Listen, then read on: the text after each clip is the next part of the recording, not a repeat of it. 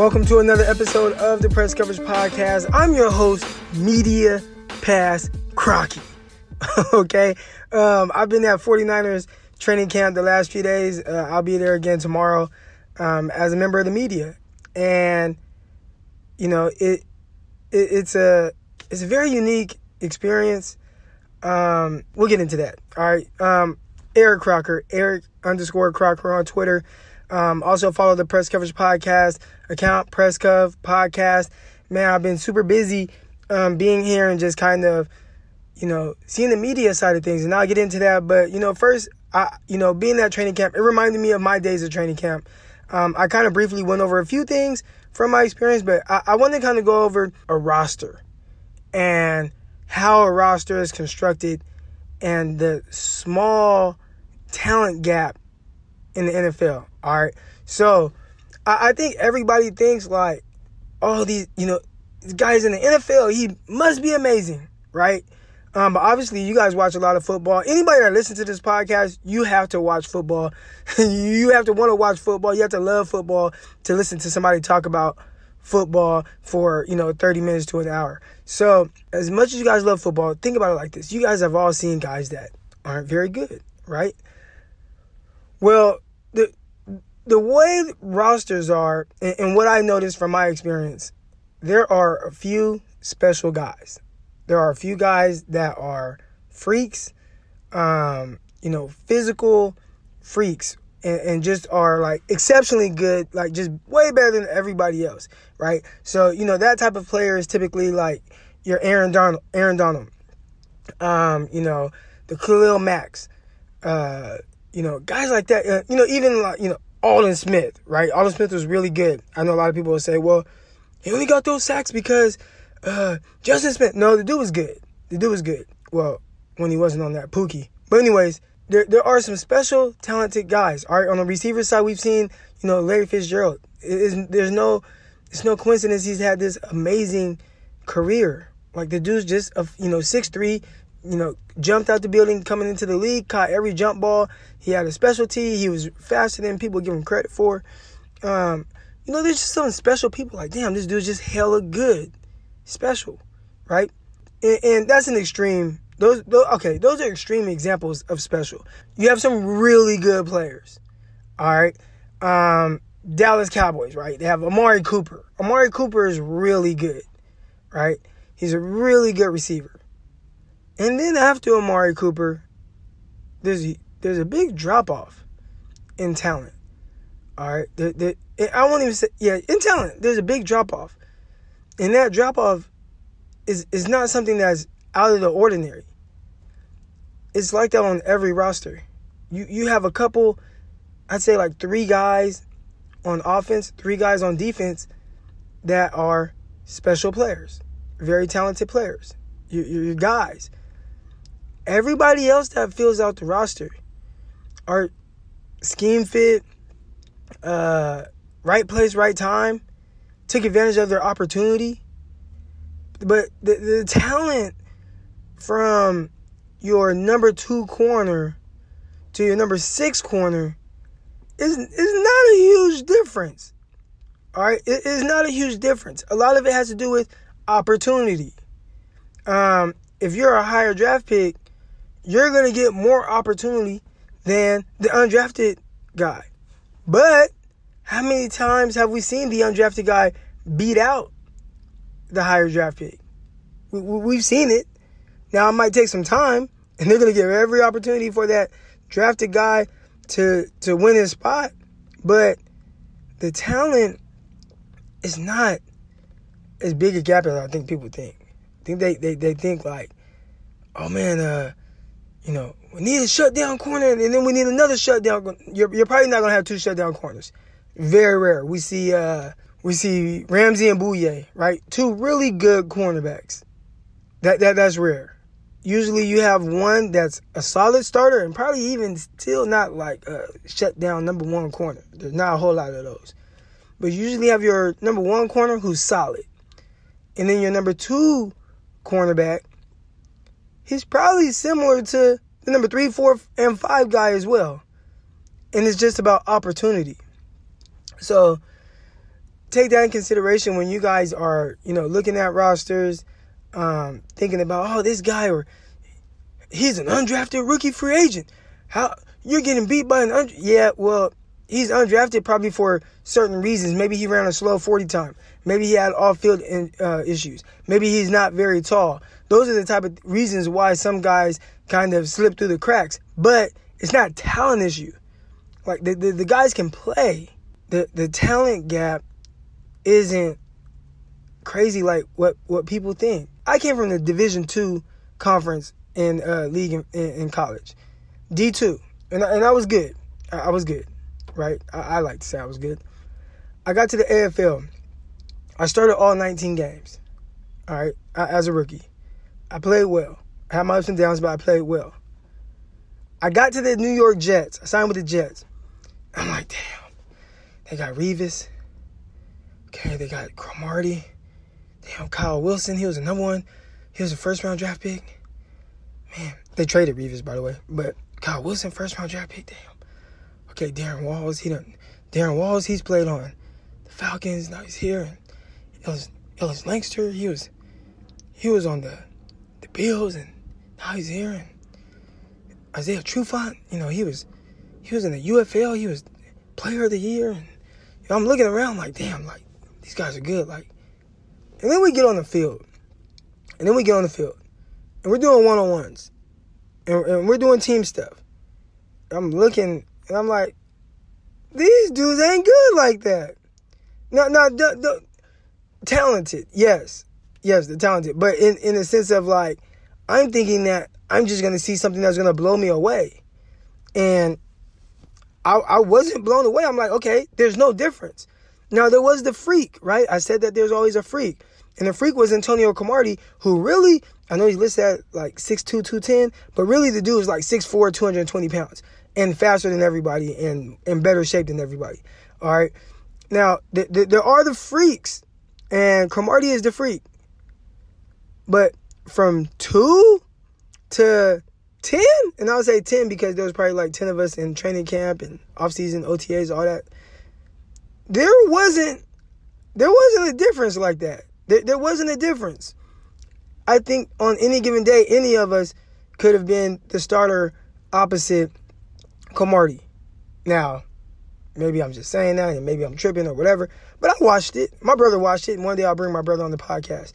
He'll tell you there weren't corners better than me like that. But I will say this: some guys took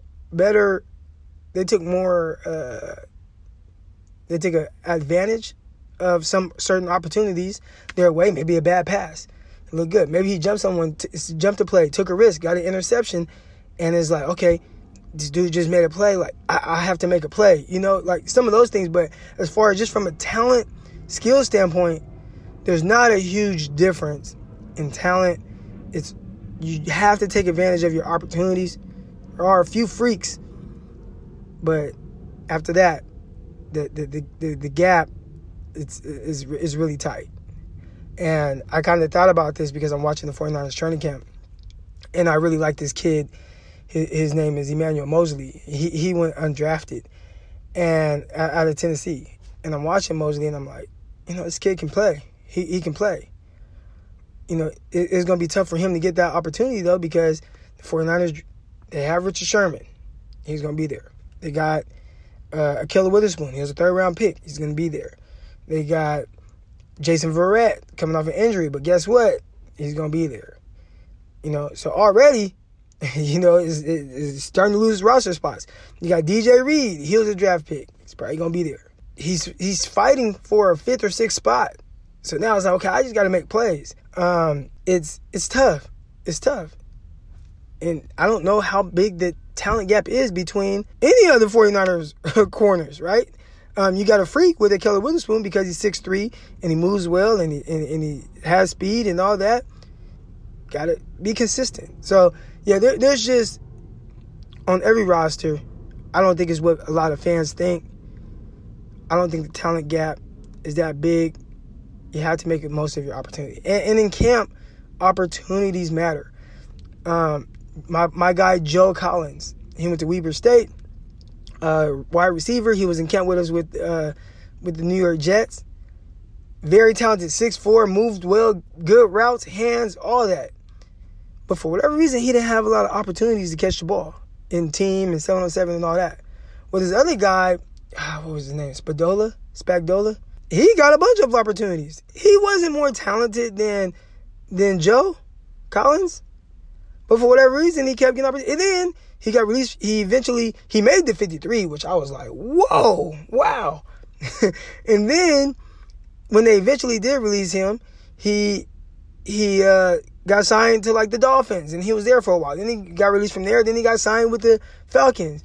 Meanwhile, my guy Joe Collins, he never got another opportunity. It's so crazy how NFL works. So anybody out there, if you guys are listening and you feel like you're talented and your dreams and aspirations are to play in the NFL, it's really more about how you work to get there and then just take advantage of your opportunity. They're not better than you like that.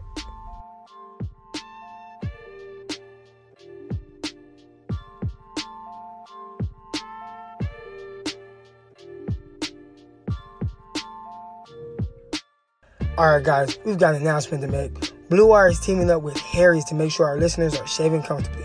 Go to harrys.com/bluewire to save $10 on a value trial set, which includes a 5-blade razor with lubricating strip and trimmer blade, rich lathering shave gel, and a travel blade cover. You get all that for just $3 shipped right to your door. Enough with the cheap razors. It's totally worth trying Harry's. Harry's is fixed shaving by combining a simple, clean design and quality, durable blades at a very fair price. Harry's founders were tired of paying for the razors that were overpriced and overdesigned. Harry's bought a world-class blade factory in Germany that has been making quality blades for over 95 years. So join the 10 million who have already tried Harry's. Claim your trial offer by going to harrys.com/bluewire. All of Harry's blades come with a 100% quality guarantee.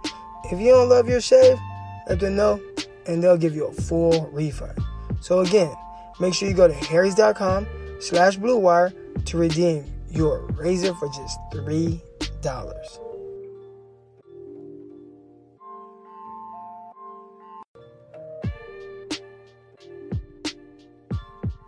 Our next thing I want to talk about is a comment that Jason Verrett made. All right, so like I said, I'm on the media side of things with the 49ers, and I'm in here and I'm listening to Jason Verrett speak to the media, and someone asked him a question along the lines of, "Hey, did teams express they were worried about your injury and maybe not coming back and being what you were?" Which, I mean, Verrett, when at the time he got hurt, the first time, dude's like a top 5 cornerback in the league. But, he asked, teams worried about you not being the same guy. And Verrett, and I'll post it on my Twitter. I think I already posted it, or I'll post it on the podcast page. I'll do that. Verrett's response was, "I really don't care what anybody else has to say." Not in those words, but something along those lines of, "I don't care how they feel. All I care about is how I feel and what I'm going to do." And I really appreciate that, because it was kind of a breath of fresh air, because I think that this social media driven era has everybody worrying about how other people feel about them. And I think that's wrong, man. When you're worried about other people, I feel like you can't do your best and you can't be the best you, because everything that you're doing is so focused on how other people feel about it. There's going to be a lot of people that like you, and there's going to be a lot of people that don't like you. There's going to be a lot of people that don't like you. They don't like what you're doing. I'm pretty sure there's a ton of people that don't like me. But guess what? I don't care. And when I say I don't care, I genuinely mean it. I don't care. I'm still going to do me. I'm still going to have fun. Talking about my football stuff, talking on the podcast, the different things that I'm getting into, some tough decisions I have to make coming up. I have to do me, right? So I don't take into consideration anything that someone else feels about me, especially if they're not looking out for the best interest in me. Now, if somebody's giving me constructive criticism, that's different. I'm all for constructive criticism. Somebody can hit me right now, "Hey, Croc, man, I like your podcast, but I think you can do this better or this better. I like when you talk about this, but not so much this. And I'll take those things into consideration. But if at the end of the day, man, like, who are you trying to please? Other people or yourself? And I think sometimes people get lost in that. So listening to Verrett, and again, I'll post this on the podcast Twitter account, listening to his comment on, I really don't care what these people have to say about me or how they feel. It wasn't those exact words, but you'll hear his exact words. It was a breath of fresh air. Some of you guys need that mindset. Now, the last thing I want to talk about, Jerry Rice, all right, and Odell Beckham. So, and I'll probably touch on a few other receivers as well. Now, there were some comments that were made, and someone asked Odell, how long do you want to play football? And he said, 10 years, or until I break Jerry Rice's record, which is around 23,000 yards. First of all, Odell, get in your head now. You have to play a lot more than 10 more seasons to be able to break his record. Now, this is why I think that record is never being broken. All right? That record will never be broken. And the reason why is because I don't know if anybody... Okay, first of all, let me stop. The greatness of Jerry Rice has been just super disrespected over the last few years. I see people say, hey, this guy is the greatest receiver we've ever seen, Randy Moss or Calvin Johnson, right? And I'm like, dude, Jerry Rice. Oh, no. You would take Jerry Rice. And it's like, yes, there is something to say about an athlete that Jerry Rice dedicated his whole life to perfection. He dedicated his whole career to perfection every day. That's what he's waking up thinking about. How can I be better? I'm going to go run this. I'm going to run this Jerry Rice hill. I'm going to do like his entire focus was based on being the greatest. And people can say what they want. Maybe he's not the fastest. Maybe he's not the biggest, which he had good size, 6'2", 200 pounds. But he sure as hell looked the fastest on the field when he caught a slant and took it 80 yards. Yards after catch is now a stat because of Jerry Rice. Yards after catch is a stat because Jerry Rice. Like, Jerry Rice was there will never be a greater receiver than him. Was he the freakiest? No. That's probably is going to be somebody like Calvin Johnson or Randy Moss. But when you talk about the best, the greatest, it has to be Jerry Rice. So I'm going to start with that. I just want to kind of get that ran off. The disrespect has to stop. I don't care if, we say Moss because of Randy Moss. Whatever. Jerry Rice is the greatest receiver, the best receiver we've ever seen because he refused to lose. He refused to lose. And when I say that, I mean in the sense of, like, I'm preparing this week. This guy's not going to be better than me. We didn't always see that from Randy Moss. Something interesting, man, and I'm going to get back to Odell Beckham in a second. Jerry Rice was 34 years old and caught for 1,800 yards. At 34 years old, 1,800 yards. I'm going to say it again. At 34 years old, 1,800 yards. All right. In the season, there was a shortened season where the NFL players only played, most of them played 12 games. I think they had some replacement players. In 12 games, Jerry Rice caught 22 touchdown passes. That record stood for a long time. I think Randy Moss broke it with the New England Patriots. That record, and that's what people don't even think about. Randy Moss broke a record that Jerry Rice got in 12 games. This dude was amazing. He is the best. He's the best. All right, so now back to Odell Beckham, who is my favorite player. I'm pretty sure I've said on the podcast before, Odell Beckham is my favorite player to watch. He's must-see TV. He's a special, talented guy. I think he's going to do really good things with Cleveland Browns. But is football Odell's life? Does Odell dedicate his time, his effort? Does it take up space in his mind that I 100% have to be the best every single time I step on the field? Now, I know Odell works hard. I see Footwork King. I actually have conversations with Footwork King on the side. He works with Odell. I know Odell works hard. But does he dedicate his life to this? Jerry Rice wasn't about building a brand. Jerry Rice was about winning championships. Jerry Rice wasn't about going on a boat the Monday before a playoff game, which the Giants lost. Jerry Rice wasn't about that. Like, I'm here to win. I'm here to be the best. Now, not only do you have to be the best receiver in the league or, whatever, you have to be good. You have to be elite for so long. So a lot of people, Jerry Rice played for how long? Jerry Rice was 40 years old and caught for 1,200 yards. So I'm going to say that again. Jerry Rice was 40 years old and caught for 1,200 yards. You see guys slow down now. 30 years old. He's starting to slow down. Look at A.J. Green. People still try to keep A.J. Green in like a top 5 receiver in the league right now, but look at A.J. Green. He's kind of, he's kind of tapering off a little bit. He's like 31 years old. Can't taper off.